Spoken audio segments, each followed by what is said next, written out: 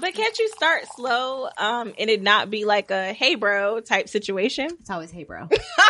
Every time. I'm just a man. I don't know. I'm the homeboy. I have no idea. No, I just think that you're doing that to protect yourself. It's like you're wanting the thing, but at the same time, you're protecting yourself from getting the thing. Because you're scared. Scary. But we're all scared, though, to be perfectly I'm scary honest. when it's somebody I'm like, ooh, I really like, whatever. You know what I'm saying? So, like, I think I would be mad awkward. Like, if I was out and Yaya was out, I would be so manly. It would be so unattractive. But then how do they not get their vibes crossed? Like, okay, she's just like trying to be my homegirl type shit. I don't know. I don't know how to walk the line without actually handing you over my vagina. So it's like, where's the line, bro?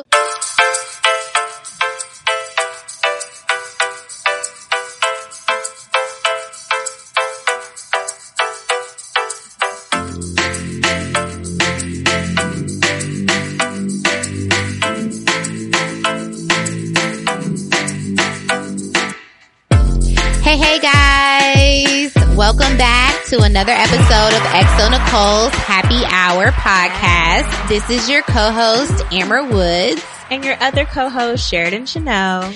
And on today's episode, we have a special guest host. You guys! Woo! So we asked our listeners today to leave us a couple of voice notes about what they have on their mind and to pull up to the bar with us to have a few drinks and to just chop it up over happy hour. But first, let's pregame.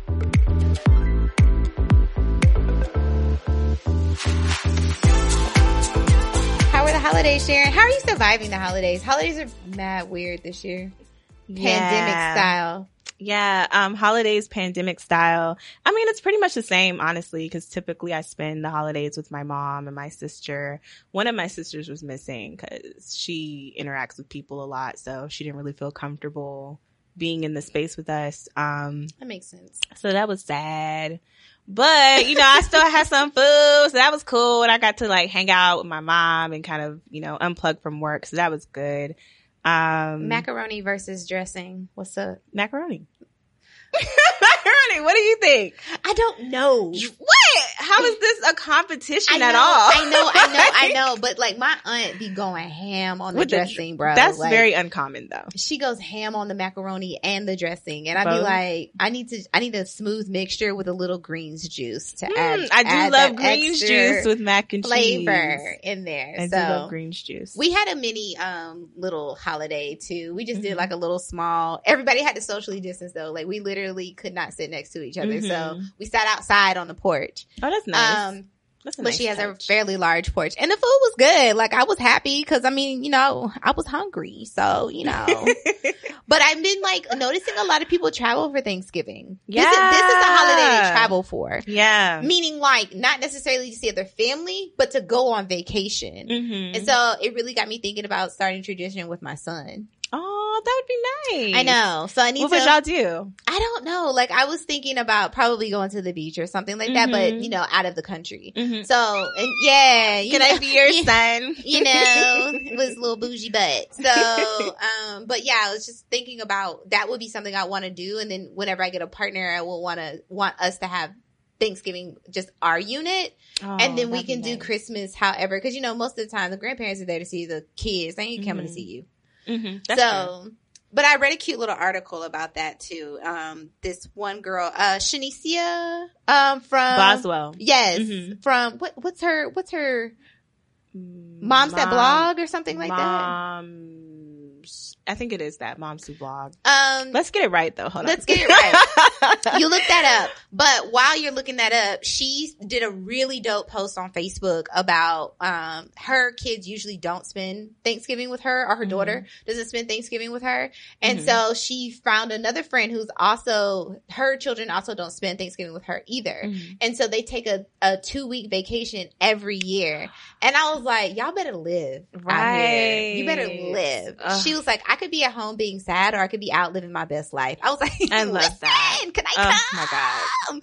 Shout out to Shanicia on that one. Shanicia, a Black Mom's blog. A Black Mom's blog. And I think her friend that was with her was Ty from Sisters of Yoga. Okay. I think that's what, yeah. So anyways, Did you do any Black Friday shopping?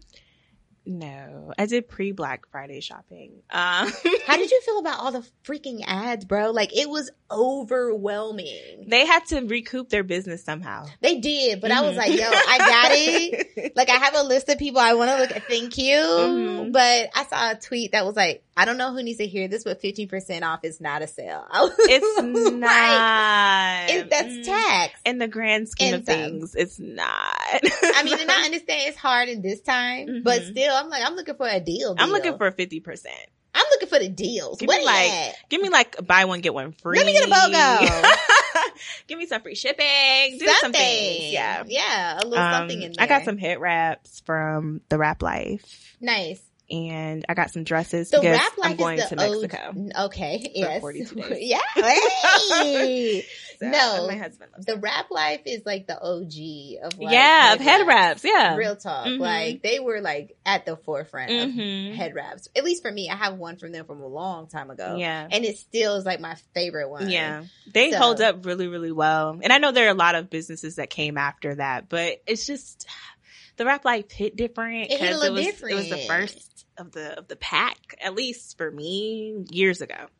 So I enjoyed a lot of the sales, though. I enjoyed a lot of the businesses rolling out a lot of their new stuff. I know Live Well, Look Good has their new skin line for Black women. It's for melanated skin. It's to reverse aging and all of that sort of stuff. So I have some of it, and I've been trying it. And baby, 2021, you're not gonna be able to tell me nothing, okay? Nothing. My baby skin will be baby smooth and baby soft. I feel it. So super impressed with that line. Definitely jump on that line. So speaking of Mexico, so you getting flued out or what? What's happening? I fly myself out. Okay. Sorry. That's just how we're set up financially. Okay.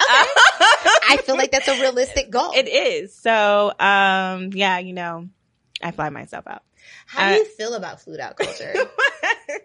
Well, I mean, if he has it like that, I mean, I guess it's endearing. I guess it feels like, wow, there's a validation there. I think that's why people might call them pick-me's, even though I feel like validation is natural. Like that's a natural human desire to have your experiences and have yourself be validated. But whatever.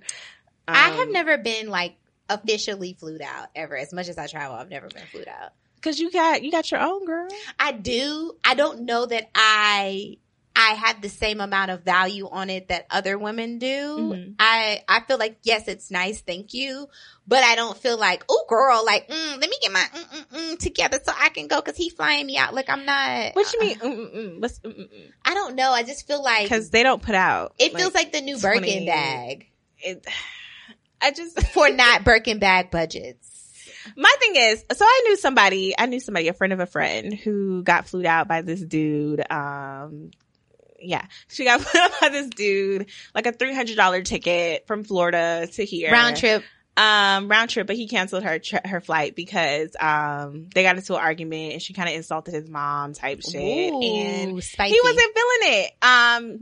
But the way she phrased it wasn't necessarily like, oh, your mom's a bitch or anything. It's like, oh, did your mom raise you to act like that? It was like that. So did she make it on the trip or no? She was there in his home, in his apartment. Okay, and so they got into it. The mother got brought into it because he was acting uncouth. And then he was like, you know what? Fuck it then. You ain't getting no flight home. Acting uncouth as in expecting something because she got flued out, or this was just a random argument? I think they just had an argument because maybe he was expecting some things. See, that's my issue. But she wanted to sleep on the couch. And I was just like, girl, like, why am I staying in this man's house? I mean, no, I know. You can if you would like to, yes. But I just feel like I just won't put myself in certain situations. Not to say that she deserves it or anything like that. No. But I don't want to put myself in a situation where you feel like you're owed something because you did something for me. And then if I don't do it or I don't fall in line with these actions, then all of a sudden the little carrot that you're dangling gets taken away and I'm not able to get back home. Like, I keep hearing these horror stories. What do you mean? I'm stuck in Atlanta? Yeah. I keep hearing these horror stories and I keep hearing it from women that I feel like okay, I don't have any problem with you flying out and you not want to put out whatever the situation may be. But however, you have no contingency.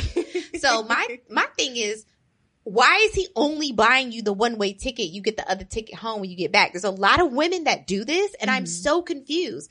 Why not have him cash app you the money? You buy your own ticket. They probably have a round trip ticket in hand, but he's just like, no. The story I heard from the girl was she had a one-way ticket. Oh, I would have not even tried and could not get back home. Not only could she not get back home, she couldn't afford to bring herself back home. And that's terrible too. And I just thought, this is why you shouldn't be a part of this culture, because you don't even have it. But not only that, I also heard another girl say she got in a situation, and what she learned was, call the airline, put a passcode on your ticket. Ooh. That way no one can change it but you.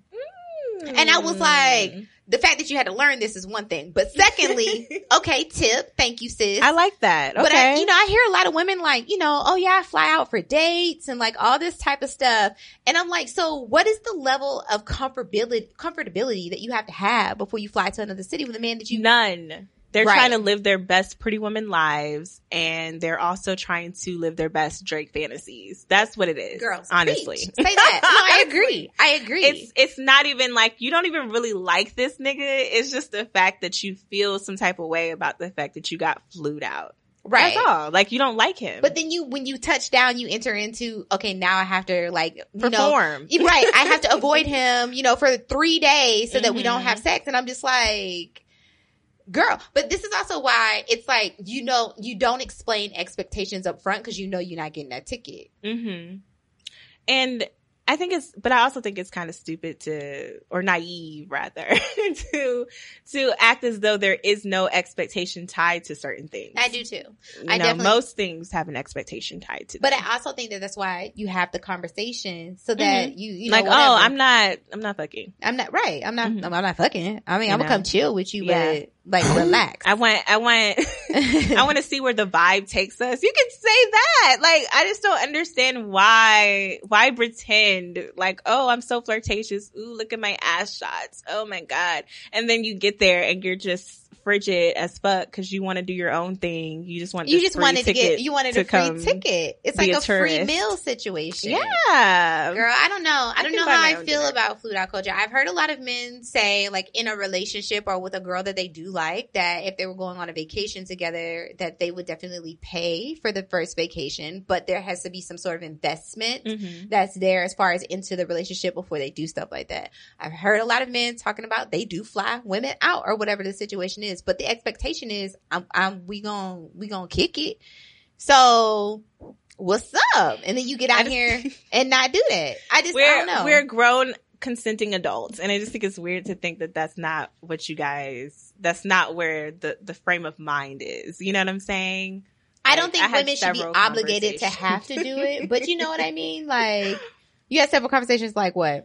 I just have several conversations about what we doing. Like, what are we doing? Right. Like, what's up? I don't think women should have to put out to get airplane tickets. So I want to make that clear. However, I think when you enter into certain agreements, it's like a contract. You need to have discussions around all things. So that everyone's clear on what is actually happening. So, and make sure that y'all are on the same level as far as the relationship is concerned. But I do think it's some fuck nigga shit to cancel somebody's flight because they're not giving you no I think that's whack. Let them go home, bro. Let them get out of here. So would you rather her lay there like a pillow princess and just endure the thing, or do you want someone who's genuinely interested in you? So speaking of that, sometimes I feel like a lot of men's experiences are like that, and they don't know that that's not normal. They don't know that that's not normal. I'm sorry. I feel like I'm telling you, who teaches you how to have sex in real life? People who have honest conversations with them. Okay. Because I remember one of my lovers, I had to give him like honest feedback. Like, I was like, sir, you can't be treating me like a hand here. Like, I'm a person, I'm a human being, connect with me. Connect. This is a connecting act, 360, and it kind of changed his approach, I feel like a lot of times I don't think that happens normally. Yeah, I don't think 90% of the time that happens. So yeah, I don't think that they mind if someone just lays there like a little, just quiet. Because they're like, whatever, I'm just going to keep it moving. It's scary. It is scary. It gives me necrophilia vibes. It gives me ew. It gives me. I happened to cross this porn video yesterday, and the comment section. The fact that you happened to cross it on your favorite self-care day is quite interesting. But okay, sure. And what? It gave you what? The comment section was hilarious because this guy was like, "Why is it that on porn sites I see all of these videos of women, of men having sex with sleeping women or sleeping or their sleeping cousin or their sleeping sister? Like, come on, like, what is this?" And I was like, right, what is this? Because sometimes I like to peruse and see what people are interested in. Like, I've tried a lot, so like get into fisting is just not gonna happen. But you know, I just try to see like what's the appeal here. I mean, it's there, it's informational. Because I was literally like, yeah, but these are people's fantasies. Like, I don't get the whole being asleep. This hot teenage. Oh, I understand that because people like men are weird and gross. But this is right again. Oh yeah, men are weird and gross. This is what I'm saying. Yeah, yeah. Ooh, child. Anyways, it appeals to their low, like their pedophilia, but not pedophilia side. Like, I think it's traveling.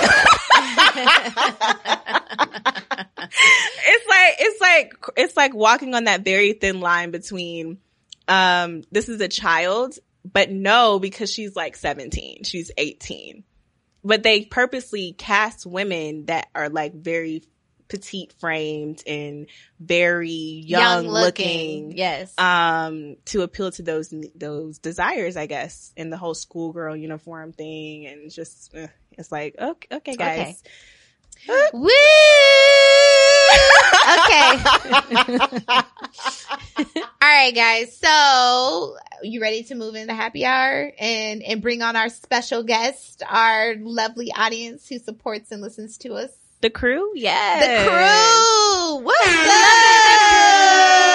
up? Loving the crew. Ooh, I can't wait till they join us at the table. So let's bring them on. Let's move over into happy hour. You ready? I'm ready.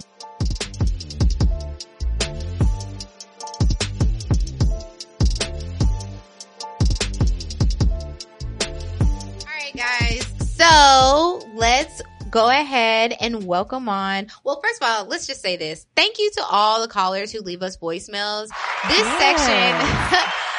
section is going to be a lot of you guys' calls or a couple calls that we picked up and that we heard that you guys left and just some like a mixture. It's like going to be a mixed bag of questions.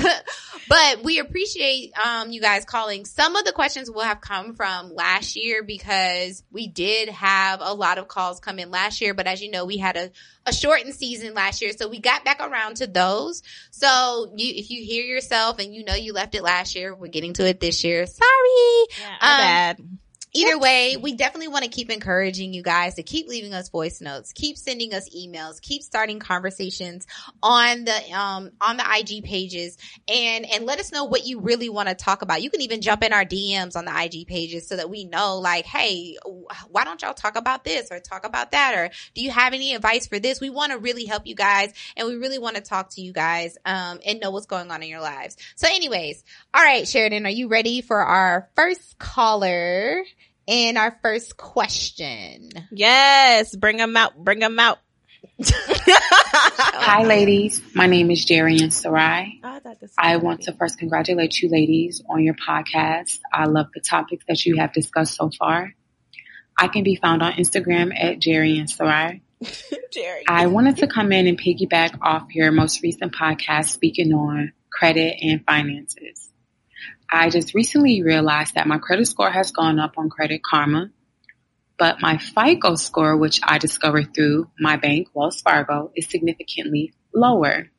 So it has me questioning Credit Karma's validity in scoring. I know your FICO score is used for when you want to make major purchases for like a home or a car. And FICO scoring, they use their own algorithm when trying to figure out your credit score, which is a data algorithm versus what Credit Karma uses. So I'm just wondering, is Credit Karma valid? And when wanting to make purchases or get loans, which score are lenders looking at? I just want to know, have you ladies ever wondered about this or had any information that you could share? Because it is something to really think about, your Credit Karma score versus your FICO score. Thank you, ladies, so much. Okay, I've never bought a car or anything and somebody been like, oh, let me go look at your Credit Karma score. Never. I think Credit Karma is a tool to help you monitor your credit. I think that they do a lot of things that are correct. And I do think they do a lot of things to keep you motivated, because if you watch your Experian score, your TransUnion score, or something of that nature, it can really make you feel down because that score don't be moving, bro. And you be doing the most. And you're like, why did it only go up 2 points? So Credit Karma is designed to keep you motivated and to keep you moving and also give you some options. I do think it's a great tool. However, it is just that, a tool. What you need to be looking at is you need to pull your credit score once a year. You need to be disputing things that are on your credit score. You need to be doing all of those sorts of things. Your FICO score, you also need to be paying attention to that as well. You can do that through your bank. I have Wells Fargo and they report on my score like every month or something, and I can check it without it being a ding on my score. So you're not going to go buy a house and the lender isn't going to be like, let me see your Credit Karma. It's not going to happen. They're going to look at your FICO score. They're going to look at your credit score. They're going to look at how much savings you have, what your bank account is looking like, how you're spending money, that sort of thing. One tool I will suggest is the Experian tool, because it allows you to add your utility bills onto your credit score. And every time you pay and you keep it up, it does boost your credit score up, at least for Experian. It boosts it way up. But again, as Jerian was saying, it is a different algorithm and they're looking at things very differently. I noticed like my Experian score would be so much lower than everything else. And I'd be looking like, damn, like what's up? Like you out here trying to make a girl look bad, bro. Like what you doing? So, it's just a tool to just keep your eye on. I don't think you just need to use it for the suggestions that it does give you. Gives you great options for credit cards, gives you great options for closing accounts, those sorts of things. That's what you need to use it for. Elsewise, stick with pulling your actual credit score free once a year and looking at your FICO score if you're going to be making a giant purchase. Yeah. I don't have nothing to add. I'm like what she was saying sound like foreign language to me personally. I just, how my credit score is, I just feel like it is what it is right now, That's how I feel. When I'm ready to, get serious about making certain purchases, like a home 5 or 7 years from now, I think I would care more about it. But right now I'm just kind of like, Honestly, like if a little bit of discipline for about 6 months a year, and you can jump your credit score 100, 200 points. That.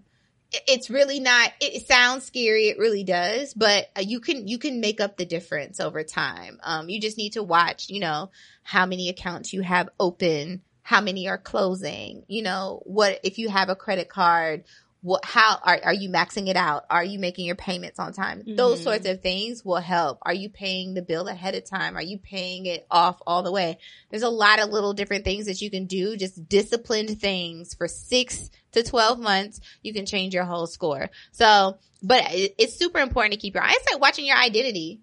You know what I mean? Like people come and steal your damn identity, and next thing you know, you got creditors and bills and all types of shit. You didn't know where it came from. So you should definitely. I got my identity stolen one time. What happened? Like they were trying to pass off taxes as mine. Wait, what? They were. They stole my identity, so now I have to use a personal identification number. Because they filed taxes as me. Wow. But they spelled my name wrong. But it still was like my social security number somehow. With your parents, and I was like, giving that little extra in there. I did not like that. Listen, it's okay though. I survived. I was having a conversation with a friend, and I'll just share this quick story and then we can move on to the next question. But she was talking about setting her kids up for the best financial success as possible. Mm-hmm. And what she did was that she got like a low credit card with a small limit on it. Mm-hmm. And she put her daughter on it when she was 12. Oh, that's smart. And so by the time her daughter graduated at 18, she had like a 780 credit score. Exactly. Mm-hmm. So now her daughter can do what she needs to do, as opposed to your kid coming out at 18 and they don't have it starting at 0. Mm-hmm. So that's for the parents out there who can you add your kid as an authorized user. And you keep up with that credit card, and you just make sure that everything's, stable with that, and never close that account. And, you can help your kids out and set them up for success. So that's a little tip from me. All right. You ready for question number 2? Yeah, let's do it. Let's do it. Hey ladies. My name is Renelle and I'm from New York.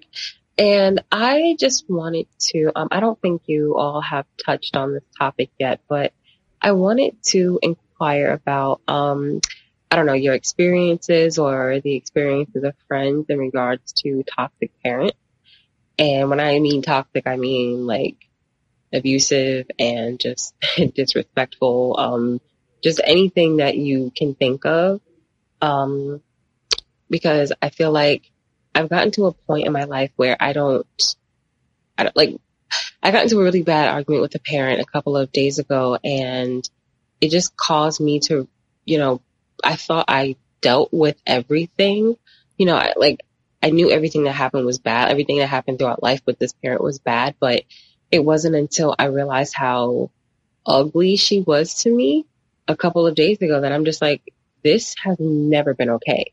And, people like to say that, oh, that's your parent and you should love them and, work it out. But I feel like a lot of people put the strain on the adult children just because we're adults. Because if I was 7 years old and this was happening, I would be removed from, my home. So I just, just to talk about the overall idea of toxic parenting, why our parents are the way that they are sometimes, and if it's okay, well, not if it's okay, because, I'm going to do it regardless, but how normal it is for people to separate themselves from their parents.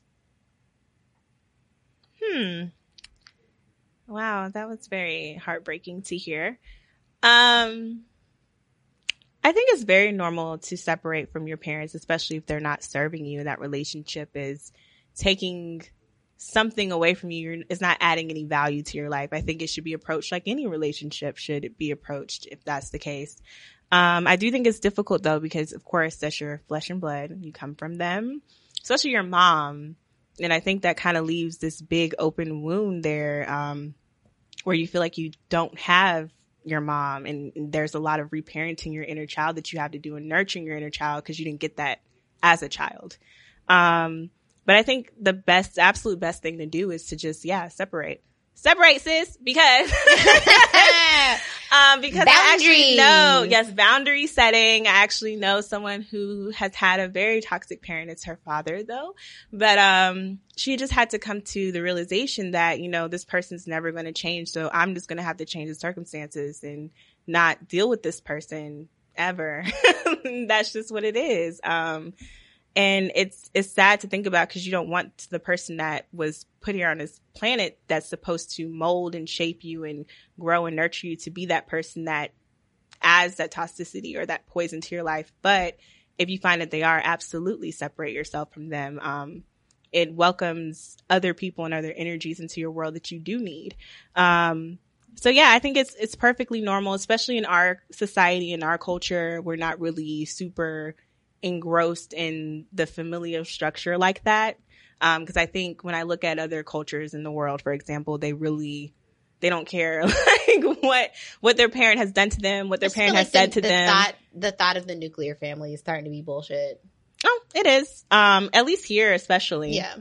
But I think that parents are regarded differently in different cultures. Absolutely. And the way that the child is supposed to take care of the parent is not really something that's a thing in American culture. Definitely. And I think that has a lot to do with capitalism. So, yeah. so, I mean, you have the freedom to liberate yourself in a sense, from that relationship if it is draining you. So I think you're doing the right thing, sis, and good luck. Yeah, I definitely think, with your parents, there comes a point in time when you realize, like, when you're not a kid anymore and you realize your mom is now Sharon, you know, and like Sharon was a person before she became a mom, and a lot of her toxic shit is still here and she never healed it. And so that's why it's coming at you. Mm-hmm. And sometimes as parents, we don't always do a good job of recognizing like what we're doing. I mean, I try to be as conscious as I can with my own son, but if your parent hasn't done their work, they're not going to be able to be, they could be a good parent to you up until a point. And then after that, you got to move on and just go ahead and do your work. So I agree with Sheridan on everything that she said. And I definitely agree. Like, if you need to separate yourself, separate yourself. Another mother figure or father figure will find their way into your life at some point. Mm-hmm. So, all right. We're doing good, girl. We giving out this advice. Look at us. I'm so proud. I feel like Raven Simone. When she was laughing while she was eating that sandwich, because my God, that is my favorite meme. It's my favorite meme too. I just think her laugh sounds so pure and just animalistic, but at the same time, it was so appropriate and accurate for many situations. Bravo, Raven, for that. All right. Let's go to caller number 3. Hey, ladies. Hey. This is your girl calling you from outside of Charlotte, North Carolina. Okay. And I've been listening to your podcast. I love your energy. I love you too. And I have a question for you.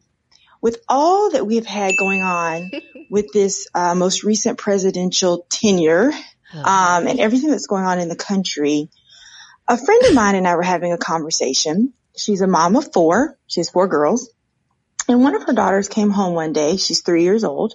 And she says to her, brown is bad. What? So apparently one of her little friends at daycare told her that brown is bad and white is good. So my friend and I, we talked about this. And one of the biggest questions we had was, when is it too early to have a discussion with your children about racism, about color, and how to navigate that? So I'd love to hear your thoughts. I hope you guys are doing well. Take care. And it's almost Thanksgiving. So happy Thanksgiving. Oh, thanks. Okay. Yeah, Amer, take it. Take it, Amer. Okay. So for me, it's never too early for when they can understand things, because they start asking questions before, you know, and you need to pay attention to what they're asking. They start asking questions and sometimes you may not even be paying attention that they're asking questions.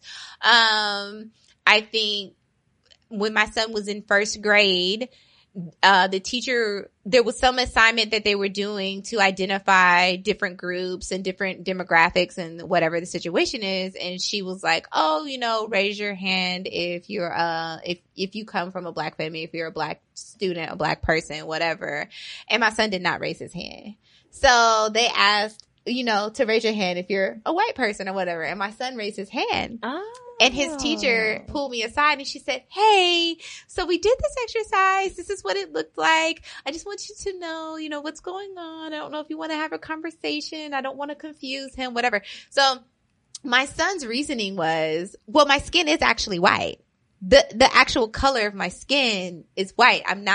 It's not. And I was like, okay, we don't mean technically, okay? We mean like, you know, and this is when I realized, oh, sis, you didn't have this conversation with him. You just assumed he knew he was black. Like, you know, so, cause everyone around him is black. Mm-hmm. And we're not all of this very light shade at which you see me at, but we are very, various different colors. Mm-hmm. But something unique about our family is a lot of my family members have married white people. So we have a mix. So I think it's important to start having those conversations very, very, very early on and helping them to understand what things might be normal, because the school is going to do it. When they get in school, when they get around other students, it's gonna happen.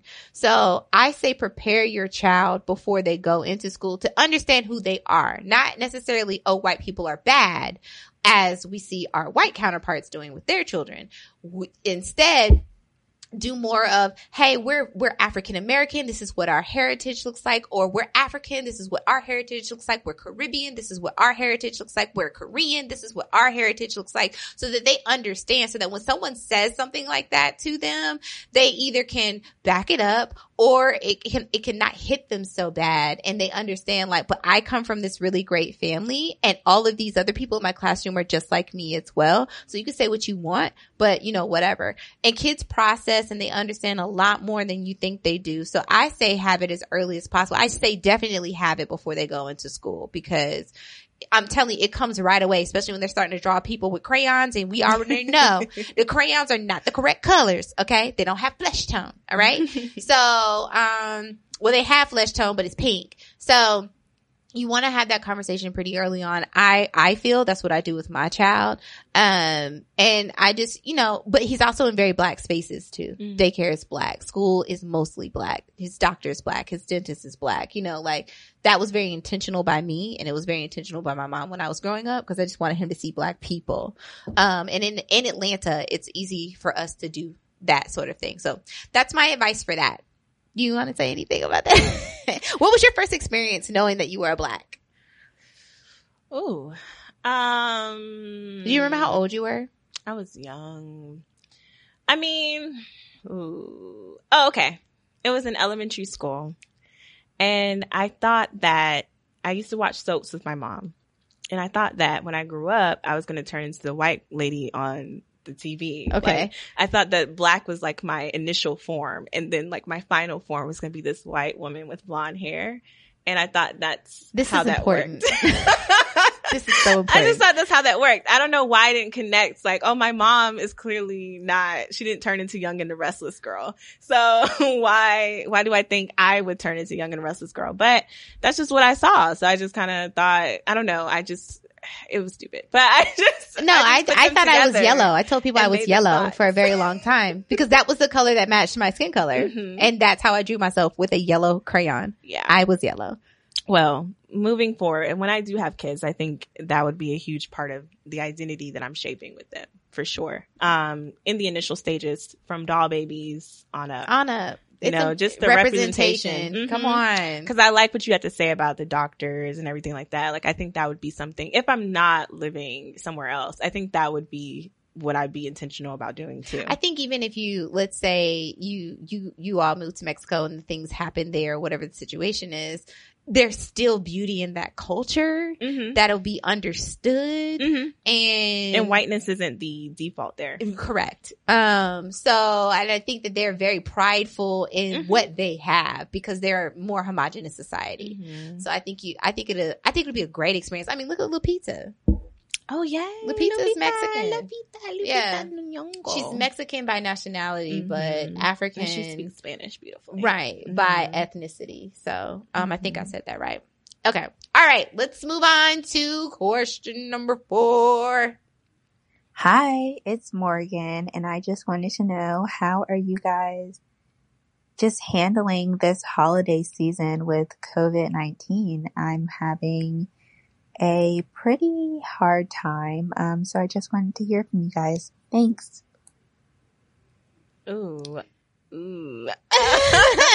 When you asked that, I immediately thought of, just how lonely I feel. In fact, I had to talk to my partner yesterday, and I was just like, bruh, I'm about to move to Mexico, like, forever. Like, seriously. Because I just feel a sense of emptiness here and a sense of longing here that I don't feel like I associate with myself quite often. And I think maybe that has to do with not really seeing people or interacting with people or loved ones as much as I ordinarily would.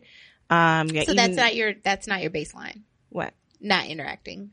Not interacting what? What do you mean? Like what you just said. You're not normally seeing people. That's not baseline.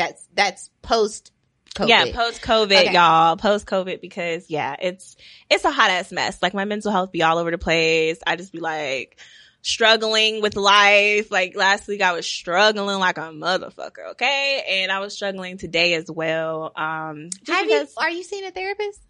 Girl, I ain't got money for a therapist right now. Girl. I promise you. I promise you. Girl. Open Path Collective, $30. Per visit. I don't know if I have $30 per visit. I don't know if I have $30. I'm gonna move some things around. Maybe I can find $30. And now, I mean, you got benefits now. Have you checked your insurance to make sure? See, I need to check that. Okay. Yeah. All right. Okay. Fair enough. Because in January, a lot of things gonna reset. You know what I'm saying? So I'm gonna get these appointments on day. Yeah, a lot of them definitely take insurance, and they like that insurance too, because they know they're gonna get paid. You feel me? Okay, well, I'm gonna look into that because I might need that because I was literally having some dark suicidal thoughts. But so suicidal for real, or you just for real. I was like, Lord. I think a lot of people are dealing with that, and sad too. Yeah, I think that's what it is too. Like, especially when it first, like, the daylight savings time first occurred. I think that drug everyone to hell real quick. What is this year? What is 2020? I'm just still thinking, like, damn, like, it's almost 2021, bro. What happened? Like, what the fuck? I think, what did you do to pull yourself out of that? I'm just an emotional person, so I just allowed myself to feel the feel. Over. And, but at the same time, I don't know, it's difficult because I used to use family time as a way to kind of reset. And now I can't really do that as much as I would like to. Like, even when I was at my mom's house, I had my mask on the entire time, and I was just like, I wish that we could see each other's smiles and, that's cool. And I haven't seen my daddy. Oh, okay. So I was wondering, like, what's up with your dad? Because I know y'all talk all of the time. So allegedly, he's supposed to be visiting me this week, but I feel like I have mixed feelings about it. Why? Because I'm like, bruh, like, my dad just acts like he's above sickness and ailments, and I'm just like, I wouldn't be able to live with myself if something happened to you while you were here. Listen, my dad stays strapped with a mask, bro. He don't care who you are. He will sit in our house all day long with a mask on.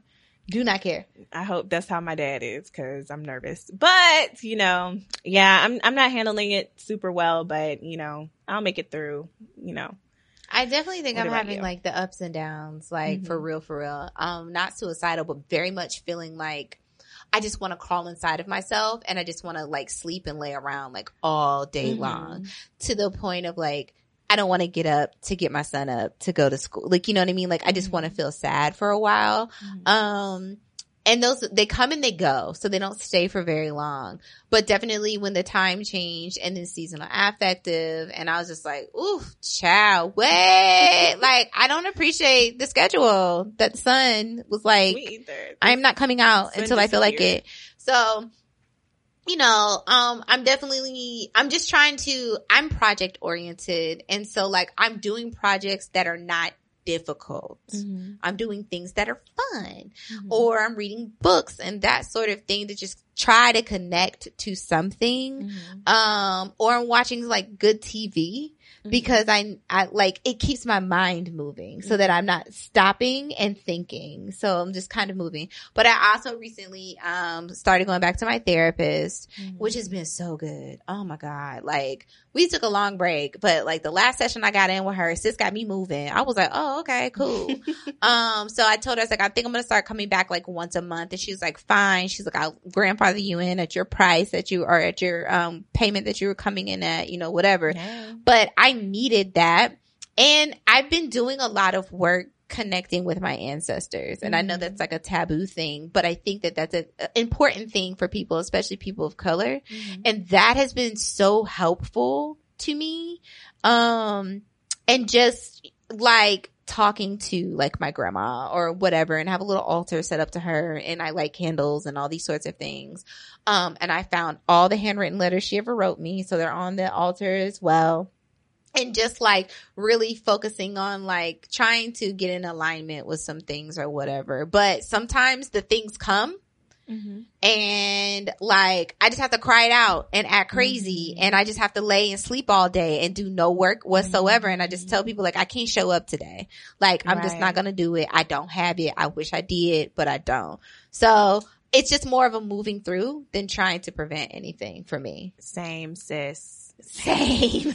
Goodness. Yes, but there's a way out, there's a way around, there's a way over. But if you are struggling, please reach out to a friend, a family member, or if you are having suicidal thoughts, please call the suicide hotlines. They are trained and they have conversation and they can help you. And it's a lot easier to talk with them sometimes because they understand, because they've been where you're at. So, also, if you all are looking for a therapist, psychologytoday.com is a great resource to find a therapist. You can see what they specialize in. You can see, if they take insurance, what type of insurance. If you are worried about a payment, definitely look into Open Path Collective. They, do a sliding scale. So, you can find a therapist within your budget. And just always remember too, therapy is literally once or twice a month. It's not every day. Oh. Yes. Unless you need it. But I saw some of these prices and I was like, hell it's no. Once or twice a month. It is an investment into your mind. So just keep that where you need to keep that. Hell no. So, but I'll do it. Yes. I want to, I want to update. Okay, kids, let's move on to some other things. Next caller, please. Hi, ladies. I have a question. If you had to live somewhere other than Atlanta, where would you live? Okay, so I would love to live in France or Iceland, but we need the bullet points on why. Why? I understand France, Iceland. So France, Paris, even though the bed bugs and whatnot, I've read about those situations and whatnot, but I loved how I felt in Paris. I don't know. Oh, I did too. It's feelings for me. Paris is truly romance. I don't even know what. I'm like, what is this? Everything how feels does like this love exist in the world? Right. So it's just magical. I just feel like I would just be, even I don't care my for magic French would be even more exaggerated just by being there.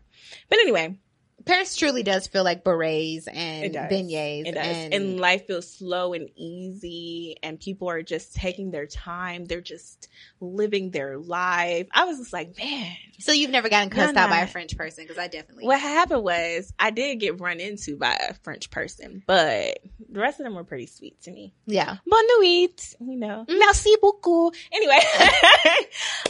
So Iceland, it just feels like a storybook. I've never been yet, but looking at it, some of the things that I've seen just feels almost like alien-esque almost. Just the landscapes itself. It's gorgeous. It's gorgeous. The only thing I wouldn't like is the weather, I think, and the lack of black people. Oh yeah.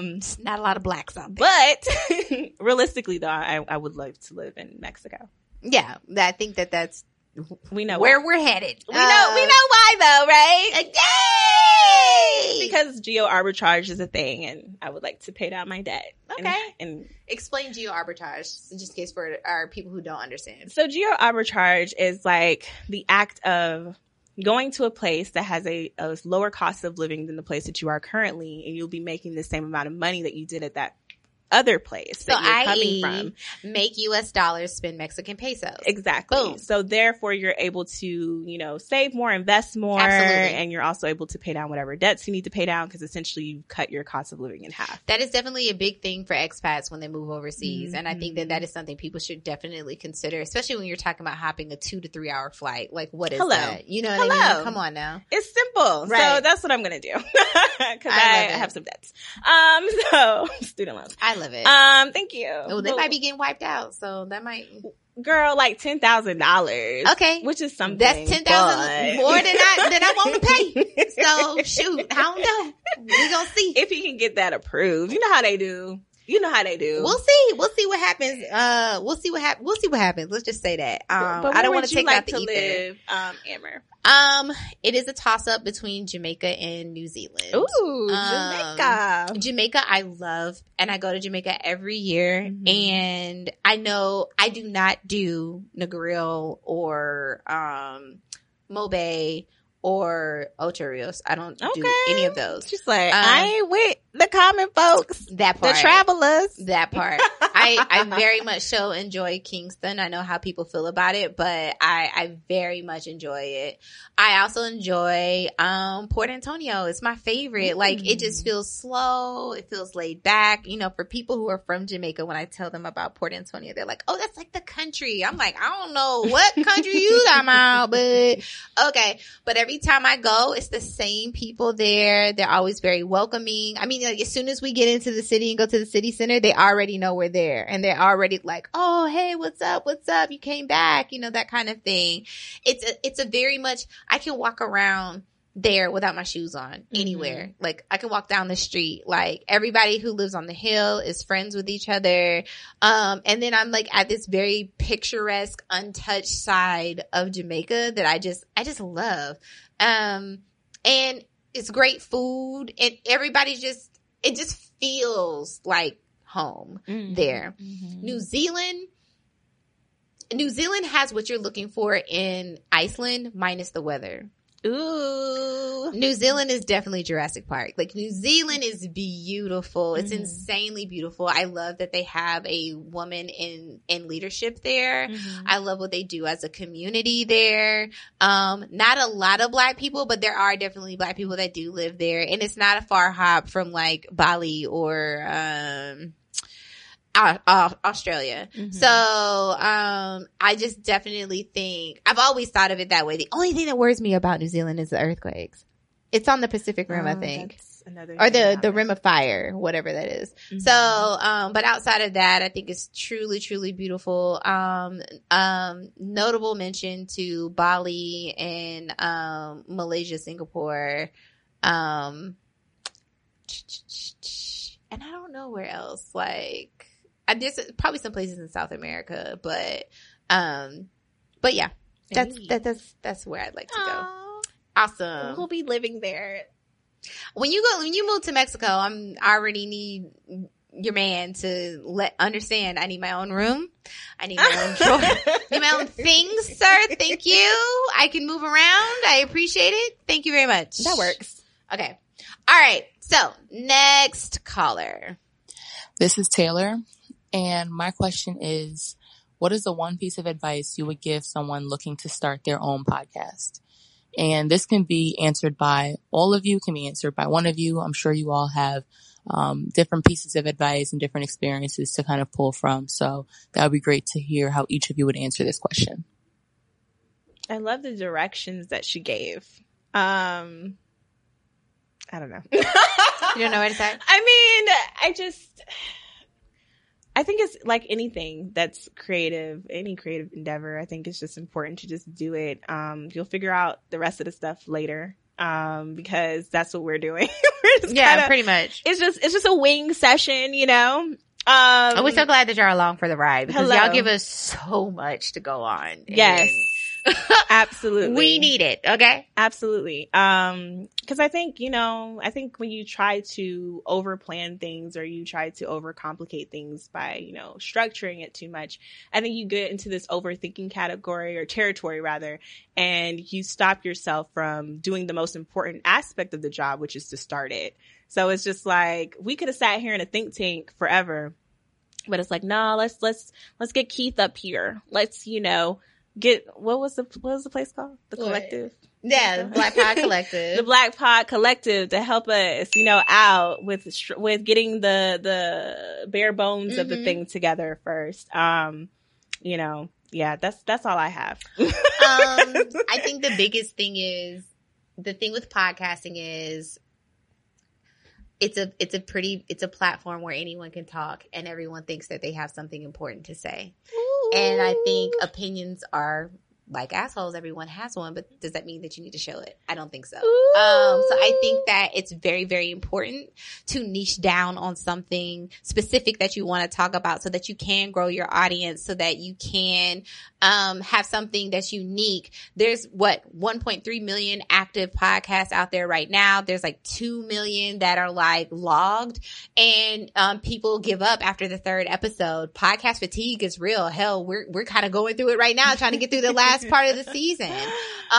So you want to make sure that what you're talking about is subject matter that you can talk about, that you enjoy talking about, that you can make a whole show out of, and not that, I just want to talk about this right now and I can make like 3 episodes out of it. No, like you got to keep talking. You got to stay on top of things. You got to figure out who your audience is. And definitely, like you were saying, shout out to Black Pod Collective and Pod House Media now, because they definitely helped us build at least the bottom, the foundation of what we needed, and they had all the information that we needed to get it done. There are a lot of people out there that will tell you, "Oh, I can help you start your podcast, whatever," and they don't have no idea what the hell they're talking about. So, podcasting is still fairly new. Mm-hmm. There's still a lot to be learned. It is a good thing to get into. It's a good thing to get into now because nobody truly knows what they're doing except Joe Rogan. And if you want to do 9 episodes per day and have them all drop per day, you can be a Joe Rogan if you like. Or you can, just do your research and make sure that you understand like what's going on. Jump into some podcast groups, podcast conversations, meet other podcast hosts. But definitely, find out what it is that you're trying to talk about and, just get it right. Try to get it as right as you can from the beginning as far as the production work is concerned. So. Yeah, that's all I got. That was amazing. I could go on for days, and I'm trying not to. Like, y'all gonna have to pay me for that. Okay? That was amazing. It's great. You have to hit that consultation button. I feel you. Yes, plug. Let's shameless go. Plug. All right, let's go on to our next question. Good Lord. Oh, shameless plug though. Shameless plug. Shameless. Are you not gonna do the shameless plug? What? Which for what? Your consultations. No. Okay. Not on this platform. Y'all know where to find me. All right. Y'all know where to find me. Y'all know where to find me. Y'all know where to find me. All right. So, next question. So this is Felicia, and I'd like to know why Amer won't shoot her shot with Yahya Abdul-Mateen. Is there a good way to shoot your shot without actually shooting your shot, like setting up a situation where it is conducive to be hollered at as opposed to being the one to shoot the shot? Just curious. Okay. Here's the thing. I have a giant celebrity crush on Yahya Abdul-Mateen the third. I watch all things he is in. I have read many articles. I even read his in Men's Health that he penned himself. That was really good about mental health. I just think that's a man. Like, he is just manly to me. And I know lots of details. He is a Cancer, which Virgos and Cancers, we work out pretty well. I've heard. He's into music. He's pretty funny. I just think he's handsome. I don't know. Like, I'm into it. I post him a lot on my socials, and a couple of you decided to jump in his DMs for me and suggest that he speak to me. And I was just a little bit frightened by all of that. It gave me a lot of anxiety. However, I appreciate y'all. You always need a team. You always need a wingman. I have wingmen and women apparently. And so, so the question came up as to why on my social, like, why don't I shoot my shot? I'm gonna be real with y'all. Like, I'm not, unless I'm super confident, like, I know he ain't gonna turn me down. I'm not shooting my shot. And I don't know why. Like, it's a thing I have to get over.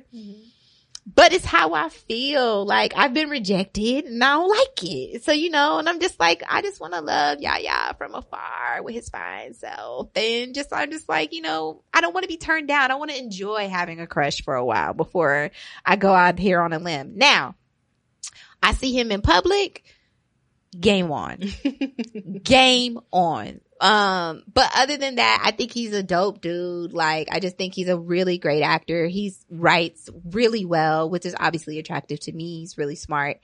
He's super family oriented. So those are the things. Who is your celebrity crush? I don't think we've ever, who is it? I mean, I like a lot of people. Well, okay, top 3. B from BTS. Gael Garcia Bernal. Who's that? Particularly in his younger days. He's a Mexican actor. What is he in? Hold on. Give us context. Y tu mamá también. Okay, so this is nothing we've seen. Got it. Perfect. Amores Perros. Okay, maybe some of you have seen these. Maybe some of you have seen these. So who does he look? No, who does he look like though? Look him up, Gael. Girl, Gael Garcia. Okay, let me burn out. He's all of 5'7", a beautiful angel with the most beautiful green eyes. Okay, how do you spell it? G what? Gael. I would totally name my son Gael. Gael. Mm-hmm. What? Garcia. There he is. You know? Gael. Oh, he has a very interesting face. Well, no, he has a great face. His eyes are like, I don't know what is that color? Hazel? It's like a greenish. I was going to say he's a Scorpio. He's not. He's a Sag. Yeah, I love him. He's from Guadalajara. He's an amazing actor. Check him out. He's in Coco. Oh yeah, he's in Coco. I love Coco. Okay. All right. So who's your third? I would say Idris Elba. Now they're all over the place. Is a man. They're all over the place. That's a man. Got hoes all over the world. You know. That's a man. You know, that's a man. And it is something very. I love his walk. Primal. Yes. You know who else I like? Who? God, hold on. I'm going to show you in just a second. The only reason I can't get with it and the reason I can't get with Idris is because, Jonathan Majors. Yes, you told me. Big yes. fan. He's big fan. Mm-hmm. But I can't get with either one of them because they're both Virgos. Oh. You know that Virgo connection, ain't it? Oh. It's not it. I think Scorpios only work with. No, I don't think that. No, Scorpios work with Virgos, but I'm talking about like same. Like the same. I don't know. I have a good friend who's married. She's a Taurus and he's a Taurus. Oh no, I don't think so. Too many personalities. Too many people. What? Too many people inside of each one of them. No, that's horrible. It's about 19 people in that relationship. So no. But yeah, no. Idris is big fine. Big fine for a long time. He's just nice to look at. I love his voice. I just love like the soft smile, but not smile that's always on his face. It just makes you feel like a woman when you look at him. You're just like, that is a man. Like, I don't know what everyone else is doing. Yes. But that is a man. Mm-hmm. Okay? Mm-hmm. Like when he was breaking and entering into Taraji's home, I was conflicted. I was like, break in, please. Oh no, stop. But please. I was like, girl, what's going on here, sis? I mean, he was a psycho, but you know, we can look over that. Okay, Morris Chestnut. I just thought about that. So one of his nephews is my good homeboy, and I met him in person. Is he married? He is. His wife is very beautiful. They've been married for about 20-something years. Oh, good for them. But he's very handsome in person. He looks how he does. He has amazing eyes. Very handsome in person. It's just very handsome in person. Warm. Yes, God. Praise him. Okay, so let's talk about shooting your shot because I need tips because I don't know what to do. I'm not a DM slider. What happened was that's just my prerogative, honestly. So I don't know how to give people tips. It's the same thing. Like if you're out in public, like you're at the grocery store, wouldn't you give somebody the eye that you? Yeah, but how do you give it over the DM? You say, "Hey, how are you?" No. Hey, sexy. Hey, handsome. That feels mad forward. I don't think I'm just good with the virtual. I told my current partner, "Hey, beautiful." I had to like slide in here to tell you how much I admire your beauty. Okay, the one time I did it, I was like, "Hey, like, hey, Mr. Da da da da." And they were like, "Oh, Mr." And I was like, yeah. "See, what's up?" Okay. I had to remember do an icebreaker. You know what I'm saying? I feel like a lot of men are not used to getting compliments. For example, they're not used to being shot at, and I think they really like it. They really do. My issue is I be thinking it's like upsetting the balance of power. I don't think so. Yeah. I mean, you're just putting the ball in his court and he can decide what he wants to do with it. And if you feel like you're doing too much or you're chasing him, like you can just decide to keep the ball there. Okay. I be wanting to win. Okay. Yeah, we can win. But I'm saying like, I just feel like the DMs, it's just online. Like that's what it is. Like you can't really, aside from the poking shit on Facebook, but no one's really on Facebook like that. DMs, you can't really do that. You can like a bunch of photos, I guess. Oh God! But do we do that? I think that's what we used to do. I don't think we do that right now currently. Oh no, that definitely happened to me yesterday. It's kind of, but how did that make you feel? Did that I felt it was stupid. Like, first of all, you didn't follow, but that's what I really need. He didn't approach, but it was like, see, that's stupid. Now I did look at his profile, but that's dumb. But I feel like you're not saying words to me. It's one thing if I came to you and I'm a communicator. Yeah. So, I mean, he just kind of messed up that opportunity. So I just feel like I feel a lot of dudes just kind of do like, that, though. It's just kind of saying, hey, hey. And they can decide what they want to do there. Okay. And you can decide if you want to even take it further because he might be dry as hell. Who knows? Oh, God, I hate that. Yeah. Okay, side note. It might just be better to look at him. I met a guy on Hinge that I thought was very handsome. And he hinged me first or whatever. And so we're talking and the conversation was horrible. And I was like, fuck. And I was like, the only time it got good was when we were talking about travel because he was a traveler. But I was like, I had to really so we had a mutual friend. I hit her up. I was like, girl, what's up with old boy? And she was like, oh, he's cool. Da-da-da. I know he had a girlfriend last year, but I know they're broken up, whatever, da-da-da. And it just was like pulling teeth. Like this man would tell me every morning he was getting ready to go to the gym. I don't care. Oh, he wants you to know that he's active. You said it 3 or 4 times. I could be working on his fitness. I could look at his body and tell that. I don't need you to tell me, whatever. This isn't genetics, baby. This is hard work and effort. But I'm a talker too. Discipline. So, I might overtalk sometimes. Sometimes I do it all the time. But what did that tell you though? That I overtalk? No. What did his message of going to the gym every day tell you? He ain't got nothing else to do. And he ain't got nothing else to talk about. He probably thought what he was doing was, showing you consistency, showing you that he has discipline in life, showing you that he takes care of himself. I need words. I'm full of, I need the mental stimulation. I need the conversation. I need you to talk to me. I need those things as well. But I feel like a lot of men are showers. Are they not? I was finna say so stupid. In terms of, not like that. In terms of okay, I'm showing you that I like you through my actions. Well, it depends. I think, okay, I'm about to get versus into some telling you. I'm about to get into some zodiac shit. But my ruling planet is Mercury. So I like to talk. I'm a communicator. And I love when you get deep in a conversation. This is how I get caught up with Geminis because they can talk too. And I love when you can talk to me and you engage in the conversation and we have the conversation. It's why I love Tauruses. It's why I love Cancers. It's why I love Scorpios because they can talk. So if you cannot talk to me, I'm a person that's in my head all the time. Thinking is like my pastime. You know what I mean? So I want to work out ideas with you. I want to mentally spar with you. That shit turns me on. Maybe you need a Libra. No, hell no. No. They love mental stimulation. No, I'm cool on Libras. I tried it. I'm a little too aggressive and I'm gonna hurt their feelings. Nothing wrong with them, just they're not for me.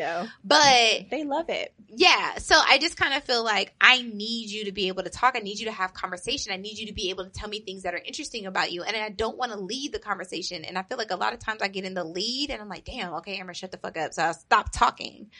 And then I'm waiting for you to pick up a ball somewhere and let's, whatever. And when you don't do that, I'm just like, all right, well, I got other things to do. So, and then I get uninterested very quickly. I could feel that. Very quickly. That's how I was online dating as well. And I think people don't know how to go from the online platform to real life. I think I struggle with the online part, and the real life part is what kind of seals the deal for me. Because usually, people are a lot more forthcoming with details or information, or you can feel the vibe and the chemistry. Right. I like the in-person part. In person. Yeah. That's because some people are not strong at that. I struggle with the online part too, but that's why I hate dudes we want to jump off the online so fast, and I'm like, yo, I don't know if I like you yet. But what if you can get to know if you like him in person? Not ready. Nope. There's certain levels you hadn't reached yet. I just need you to hit these levels. I'm throwing you the ball every time. I'm throwing the questions out there and I'm watching how you respond. It's a struggle. Some people don't connect that way though. you just acknowledge that. Like, yes. you connect better in person. Absolutely. So they might. And I'm a big observer. This is why I don't like shooting the shot in the DMs. This is why I told you, if I see Yaya in person, baby, it's eyes all day. But what if you're missing your opportunity by not shooting your shot at Yaya? And Yaya he can never see you. He never got to see your opportunity. So my homegirls on Twitter were like, because it spread from Instagram to Twitter, they were like, you got to get in his eye line, girl. You got to get in his eyesight, sis. And I'm like, you got to be seen. I'm also not really good with like selling myself, quote unquote, selling my image over the digitals either. I do way better in person than I do on digital. You think so? Yeah. I'm way better. I think you're extremely personable online though. To who? To the world. Like, I feel connected, or maybe because I know you, but I feel connected. Yeah. You know me. Your followers feel connected as well. They think they know me. So, yeah. So you are good at. But see, that's, I'm showing you this. Like, you know what I'm saying? I just do better in person. Like, if I saw him, I would make a way to be in his space some sort of way, or whatever the situation is. Very subtly, not aggressive. And then maybe have a conversation, possibly if there was an opening or not, whatever. But I'm also not really good at being like super aggressive like that. I'm subtle. You know, it's just, that's how I work. But I also like to observe. So I need to see you in your natural habitat. But I mean, you'll find somebody whose wavelength matches your wavelength. Yeah, I'm hoping it's Yaya's. So instead of like trying to adapt to. Well, I'm a mutable sign, so it's easy for me to. So it's easy for you to adapt to shooting your shot, even if you don't like it. Oh God! And I just feel real bad. I feel like it's maybe all white. That's bricks. not No, your thing. It's not my thing. Yeah, and that's okay. That's okay. We should normalize that. Since we're trying to normalize shooting your shot, we should normalize that it's not everyone's It's not everybody's thing. And that's okay. It's okay. Okay. It's okay, y'all. Okay. You know? Did we give any tips on shooting the shot though? I just think you should just lead with a compliment. What was in the Amber Riley hey, article? How are you? That's how she jumped in? Hey, how are you? Okay, if you guys don't know what we're talking about, there's an article on the site right now. Please go read. It's Amer Riley. She actually shot her shot at her current fiance, and she just jumped in and was like, she found through xoNecole. Wait, what? Okay, give us a little tea. Give us a little tea. So Deshawn was actually a Man Crush Monday that we featured on IG, and really? she found him through us because she loves us and she follows us. Amber, we want you on the show. And she decided to follow him. And then one day she realized, oh yeah, I'm still following this man. And she decided to slide in his DMs and be like, hey, how are you? And he was like, hey, beautiful, I'm good. Like, how are you? And that's how it works. It don't gotta be super complicated, y'all. Like, it don't. Like, it's just a matter of, okay, now I see that this person's interested, because I think everyone has a fear of rejection. Yeah. What if he wanted to reach out but didn't know he could? Like, he might have saw that the girl was following him. Like, I'm sure he noticed Amber Riley followed him. But he might have thought, oh, maybe that's some kind of fluke or something, and I don't want to talk to her, you know? But she reached out and it made it like, okay, it's go time. Green light. It's go time. And now they're engaged. Have you seen the TikTok with the girl and she's just like, okay, I'm going to talk to this guy. I'm going to holler at this guy. I'm not going to mess it up. I'm not going to mess it up. And then she finally sees the guy and she's like, what's up, bro? Yeah. That's me. Girl, why you be friend zoning yourself ahead of time though? I don't know. I'm really good at friendship. So like, to me, it's easy for me, right? And it's a safe space. Now sometimes I can be like, ooh, you know, whatever, but I gotta be feeling myself. Like I gotta like my hair need to be done. Like I need to be like in the gym. Like, you know, I'm in the gym, but I need my abs to have shown up that day. My nails are done. And I know the outfit I have on is bussing. You can't tell me no. But can't you start slow, and it not be like a, hey bro type situation? It's always, hey bro. Every time. I'm just a man. I don't know. I'm the homeboy. I have no idea. No, I just think that you're doing that to protect yourself. It's like you're wanting the thing, but at the same time you're protecting yourself from getting the thing. Because you're scared. But we're all scared though, to be perfectly I'm scary honest. when it's somebody I'm like, ooh, I really like, you know, whatever. You know what I'm saying? So like, I think I would be mad awkward. Like if I was out and Yaya was out, I would be so manly. It would be so unattractive. But then how did they not get their vibes crossed? Like, okay, she's just like trying to be my homegirl type shit. I don't know. I don't know how to walk the line without actually handing you over my vagina. So it's like, where's the line, bro? Like, where is it? So I'm just like, there's some internal work that needs to be done because sis is out here struggling. And in 2021, it is a goal of mine to investigate, seriously dating, because y'all know I've not been, and work on some things in myself and tap into my divine feminine and really start trying to put myself out there, because I'm 35, whatever. And I think now is a great time for me to have a partner. I think I have a lot to offer a partner. Yes, we bringing shit to the table. Yeah, so we're manifesting, we're calling it in. 2021. It's happening. Yes, love. She's gonna find her man. It's about time, Amer. Mr. Mateen. I mean, if that's what you want. Like, obviously you don't have to be in a relationship. No, I don't have to. I'm totally okay with being single, but I have to make active decisions to want to be in a relationship, or else I'm comfortable being single. Yeah. So I have to actively choose it. So, but yeah, so that's just, child. Anyways, okay, next question, guys. That was tough. Why was it tough? It was a toughie. No. It was a toughie. We out here. We're going to shoot our shot some more. We're going to know that friendship doesn't mean being a bro. You can be friends with them. Hi, ladies. This is Gabrielle. I am the Gabrielle C on Instagram by way of Tampa, Florida, but I have been living in Atlanta for the past 7 years, and I am so excited to leave a voicemail for you all. You guys are doing an amazing job with the podcast. So my question is, and Amer, you probably guessed I'd ask something book related, but as a fiction junkie, I'm really trying to get into some nonfiction reads that can kind of change my thought process and trajectory for 2020 ahead. So what are some titles you would suggest for those of us that are trying to really think through the self-care and, I guess you would say different objectives for having a really, really solid year ahead? Thank you so much, ladies, and I can't wait to hear what you suggest. So obviously, by the question, this was a question from last year. We just brought it back up this year, but it was so good. I don't know how we missed it. I think it was good to talk about reads for the next year. And I know y'all have heard me talk about this book, but All About Love is my top choice. Period. Bell Hooks did her thing. She really investigates love and tries to give you definitions of how it exists in many different types of ways. And it truly saved me because I was just like, men are not capable. They're just not. They're not. And a lot of the things that she said, I was like, oh, okay. Yeah. No, maybe I'm not understanding how they view things or even understanding familial relationships and that sort of stuff. All About Love is one of my top choice. When Breath Becomes Air will always be my number 1 or 2 choice books, that are nonfiction. It's by Dr. Paul Kalanithi.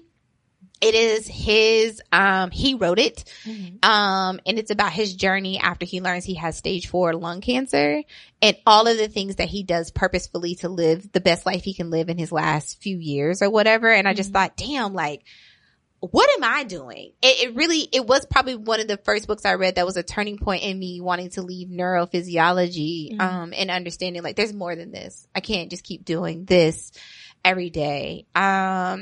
I'm currently reading, side note, anything by Paul, what is his name? Miguel Ruiz. Oh, yes. Ooh. The Four Agreements, Mastery of Self, any of those, check them out. They're quick reads and they help you get a clear definition on, what you need to align to in your life. Currently reading Obama's book and it's 700 pages, y'all, but I will say this. It's not written like other presidential texts. He's really trying to tell a story. And most of their books are usually used to teach in college. This one feels very I'm teaching you. It feels very like My Wife and Kids. I'm teaching you through a story. You know what I mean? And I appreciate that so much. Side note, also pick up Michelle's book, obviously for obvious reasons. I also love Elaine Welteroth's book, I Am Enough. Yeah. That was More Than Enough. More Than Enough. That was a good read. I was very pleased with that book. I don't know. Do you have any suggestions or anything that might be on your queue? I don't know what you're reading now, if you've read anything recently, but I have such a cute color-coded bookshelf of things that do not get read. In 2021, I want to make more time for reading. Reading non-work related things. Cause much of my job includes reading. It's just like, I just want to play Sims. I just want to unwind and do the things. Anyway. As far as my books that I'd recommend though, one of my favorites I read every year, cliche, The Alchemist. I was going to say that. That's my number one. That's amazing book. Like whenever you need perspective, about life, destiny, do you learn something different every time? Exactly. Yes. Okay. So, there's always things to take away from that book. It's very simple. Like it's a very simple read, but it's impactful at the same time. Also, You Are a Badass, to remind me that I'm a badass. Jen Sincero. Yes. Yeah. And You Are a Badass at Making Money, because that really shifted a lot of unhealthy money making mindsets that I had, and really helped me shift my perspective to abundance. A lot of Black women swear by those books. Yeah. Mm-hmm. Yeah. Because it's the shit, bro. Like, I don't know what to tell you. I was like, wow, I get it. Okay. Yeah, she just totally redefined how I look at money. Because, before I was like, oh, it's cool. I can make whatever. And now I'm like, no, I can make all the things. I can make everything that I want to make, and I will. So those are my selects, I guess. Oh, side note, for my influencer girls out there, #influencer by Brittany Hennessy. Listen, if you want a straight to the point book, that is the Bible for influencing, up and down. Like, she just gives it right to you, no chaser. And if you don't follow the things that she says in there, I don't know why you're doing this. So, definitely a really, really good book. I heard Gucci Mane's book is really good. Oh, and it's very aesthetically pleasing. It is. As well. It's a nice coffee table. Yes. But I heard it was actually pretty decent. So, it is in my queue to read. So yeah, I think that's all I have for any books anymore. Yeah. I mean, that's really it. Oh, The Vanishing Half for the fiction folks. Just, I had to throw that one out there.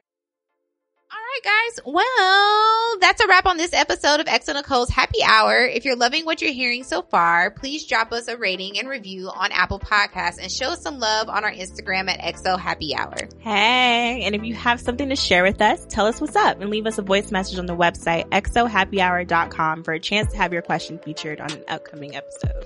Thank you guys so much for leaving all of your voicemails. We want to continue to hear from you guys. We also want to see your emails as well. But thank you for listening as always. Check out the xoNecole.com website for all other updates. Ow.